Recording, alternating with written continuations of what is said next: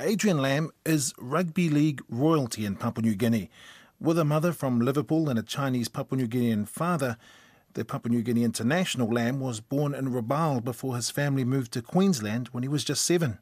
Despite starting his rugby league career in Australia, Lam told our producer Vinnie Wiley he turned down the chance to represent the Kangaroos. 1994, the year before I got selected for Queensland, Papua New Guinea approached me to play in a test match against France, and I just thought it was an opportunity that I couldn't pass up, and thinking that I may never play for Queensland or Australia. So I made my debut the year before, but then through the Super League War, they needed players to play that had qualified for Queensland. So purely by opportunity, I got that call up, and the way that all unfolded was just an absolute sort of a dream come true, really, because of the Super League War. And I played that test, and then the year later with the Super League War, the 95 Origin Series was selected, and away we went. And now almost 30 years later, you find your son Lachlan sort of following in those footsteps. What's that like as a father, just as a rugby league fan, to see your son not only fulfilling his personal dream, but also sort of following in a similar path to yourself? I got goosebumps you talking about it, really, because watching him grow up, he's been in the Roosters program, since he was 9 years old now, and he got selected to play for New South Wales schools and went to the Nationals as a schoolboy and made the Australian schoolboys playing for New South Wales. Lachlan's since played Queensland Origin 16s, 18s and 20s now. So in the 18s, he ran out with the number 7 on his back, and it was just so surreal at Lang Park before Origin 2 about 4 years ago, I think. So that was a real magical moment, and now he's forging his own way with the Roosters. Has he stolen any of your moves? To be honest with you, he's a lot more skillful than what I was.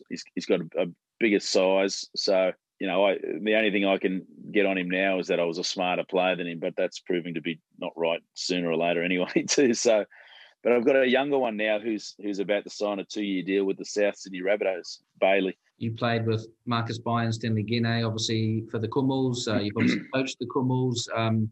What was your experience of that, being a part of that team and that expectation and, that love of country up there and love of rugby league? When I made the 95 State of Origin team, we'd won that series with a team that was, not meant to. And at the end of that series, I got a phone call, not many people know, but I got a phone call from Bob Fulton, who asked me if I'd make myself eligible for Australia, though I'd played one test for Papua New Guinea 2 years before. And I asked him to have 48 hours, and I went and spoke to my family about it, my mother and father and my manager. And at the time, I just felt really loyal that Papua New Guinea gave me an opportunity. And because it was the Super League War, I knew that, the Alan Langers would come back to the team eventually for the Kangaroos. So I ended up ringing Bozo 2 days later and just said to him, look, I want to make a decision to stay loyal to Papua New Guinea, because he said to me at the time that I'd be in the Australian team. And I don't regret one day of that. It would have been nice as a kid. I think I dreamt of playing wearing the Australian jersey, but when I'd pull that Papua New Guinean one on, it just made me realise I felt that they needed me more than what Australia would have. I've had a really good time up there of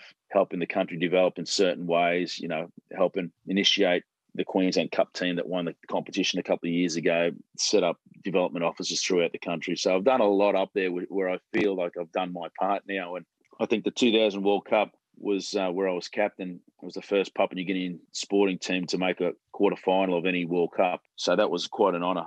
I remember coming back to Papua New Guinea to like a ticker-tech parade where there was thousands and thousands of people on the road, proud of the team and the country, obviously. So then was fortunate enough to coach it, and just what I've learnt and just the improvement that they've had up there as a country, it's certainly on track to bigger and better things. Are you surprised that there aren't more Papua New Guineans in first grade? Is it that adjustment? Is it that culture shock that seems to be a barrier, or what do you put it down to? Yeah, absolutely. It's, if you've ever experienced watching a game up in Papua New Guinea Rugby League, there's no better sporting event in the world when you have Australia playing Papua New Guinea in the Highlands. So you can see how passionate everyone is. And as you mentioned earlier, rugby league in Papua New Guinea is the only country in the world where rugby league is its national sport. So there's rugby league being played everywhere, and there's talent everywhere. Those players just need an opportunity and to get in the system here and to learn. And, like as many of the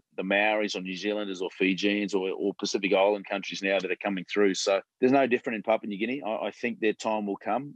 It's just a matter of time. PNG Kumu legend Adrian Lam, what a champion.